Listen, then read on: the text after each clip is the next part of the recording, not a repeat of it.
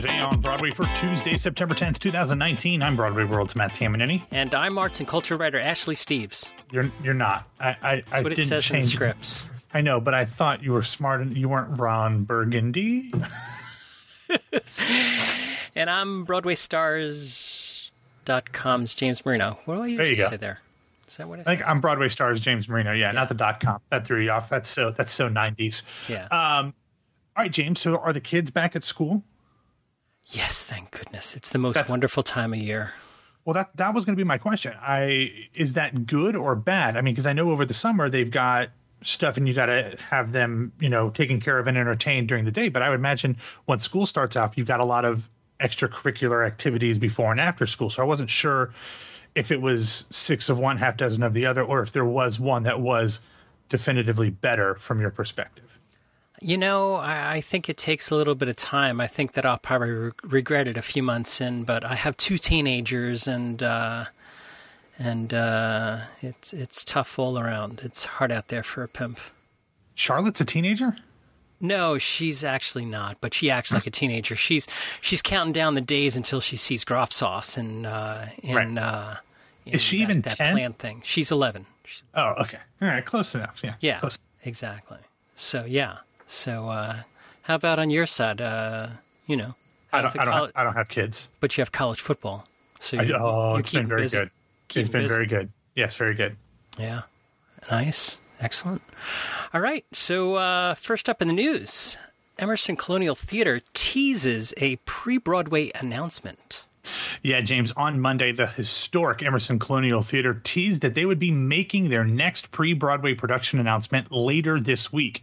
The teaser video posted on their social media channels indicates that the show will be a revival of a comedy, not a musical, but a comedy play, and will feature a pair of stars that haven't been seen on stage together for more than 20 years.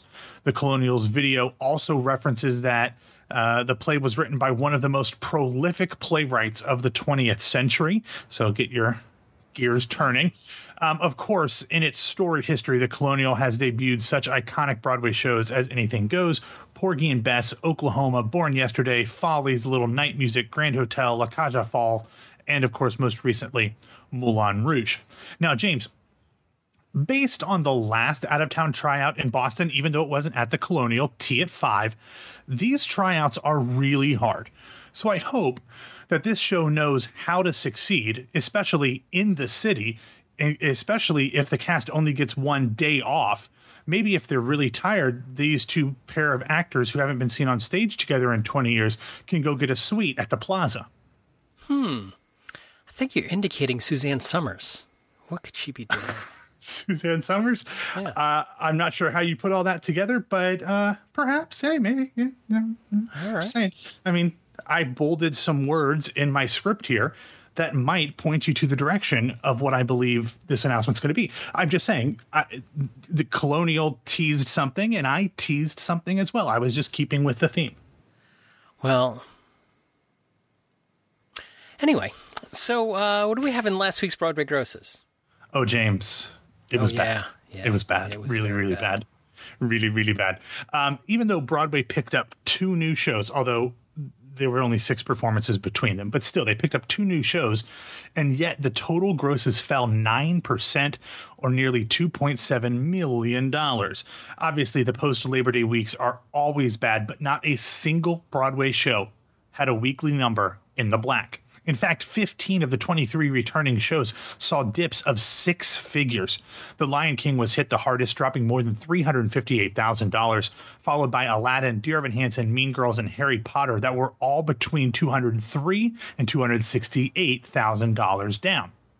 The 2 new shows that started previews last week, Darren Brown: Secret and The Great Society, had fairly similar numbers. In 4 performances, Brown did a bit over $193K, but at a 40.5% of its potential, and it was at slightly over 80% of its capacity.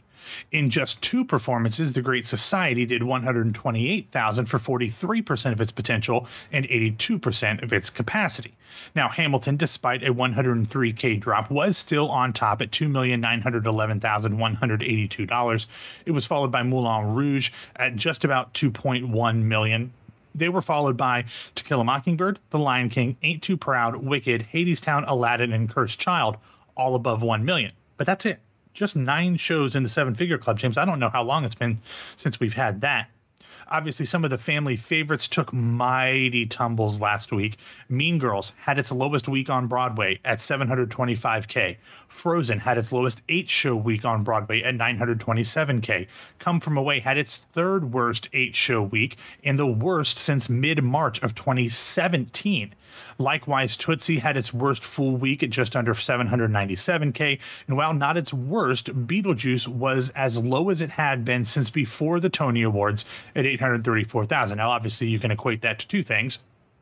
It had a great number at the Tonys, which obviously spurred a lot of people to buy tickets, and 2, that was the summer. So, of course, it did well there, but not great for those. Oklahoma continues to dip downward. It came in at just $404K, and it's scheduled to close in January, but I wouldn't be surprised if Oklahoma, Beetlejuice, Tootsie, any of those could close up shop at any time, James. And I would not be surprised if we heard about something in the next few days. Wow. That's Broadway grosses are brutal. It's like a big War Games. Yeah, I see what you did there. I mean, I don't know. I mean, that wasn't in the script, but if it would have been, it would have been in bold. Oh, it would have been in bold. Okay, what do we have in other news? Well, we've got a couple streaming bits of news, James. First, yesterday, it was announced that beginning a week from Friday, Amazon Prime Video will release a new documentary entitled Merely Marvelous, The Dancing Genius of Gwen Verdon. The film had its premiere on the BBC recently and looks at Verdon's life from childhood through her rise as a Broadway star, obviously piggybacking on the success of Fosse Verdon. And it also, James, this is a little more exciting. According to The Hollywood Reporter, Netflix will be filming the final stop of Ben Platt's current tour, music tour, concert tour, when it plays Radio City Music Hall on September 29th. Now, no announcement has been made as to when it will be available to stream, but this is clearly part of the streamer's plan to have more unique performing arts content on the platform, and obviously, I'm all for it. Wow. Ben Platt streaming, this could be really awesome. It's good to see him going for the glory. Terrible. It's almost, the one thing about it is, James, that when you're trying to put concerts on a streaming service, it's kind of like trying to put a square peg into a round hole.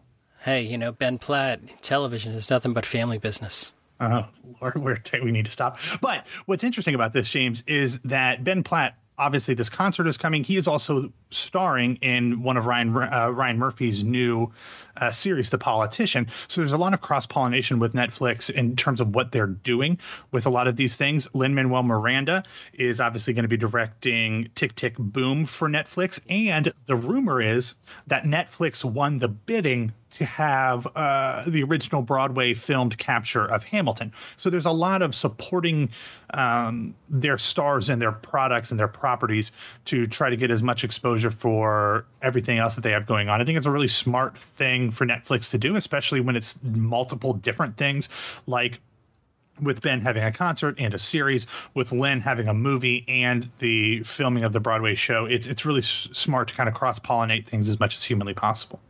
When you have Netflix, you don't need a cable guy to install it for you. Are you just going through IMDb? I don't know what you mean.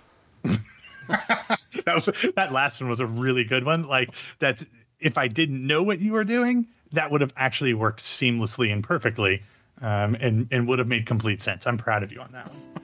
I miss you, man. I miss you. I know. You never return my calls. You don't send me flowers. You don't sing me love songs. You hardly talk to me anymore. I know. All right, man. When I come through the door at the end of the day, why don't you get us out of here, Matt? Thanks for listening to Today on Broadway. Follow us on Facebook and Twitter at... I'd be happy to keep your dinner warm while you go onward and upward. Anyway, follow us on Facebook and Twitter at Broadway Radio, and you can find me on Twitter and Instagram at BWWMatt. Couldn't wait to love me. And my name is James Marino from BroadwayRadio.com and BroadwayStars.com. Thanks for spending some of your Tuesday with us. We think that Ashley, we know she's at a show. I was guessing maybe she's at the invited dress of Slave Play, which I hear is a sold-out invited dress. Get your tickets now. Is it sold out then? Well, not a seat is to be had. They say there's only standing room at the invited dress at Slave Play. Wow. I did see that Jeremy O'Harris, the playwright, actually said he watched like the last run through from like the very last row of the mez just so he could cry and no one can see him. But he said that the design is fantastic and actually sitting up there gives a really interesting perspective. Now, he might just be trying to sell the tickets up at the very top, but I thought that was really interesting. You don't hear that very much from creators that, hey, the last row in the theater is really good. So you can see the choreography. Yeah. No, so Slave Play, probably not on Today Tix. Because if people got in to see it, actually. You didn't win the lottery, did you? No, I've never won any lottery. I would prefer the Mega Millions, but I'd take tickets too. All right. So I think Matt and Ashley will be back to take you into Wednesday, so we'll speak to you then. Goodbye.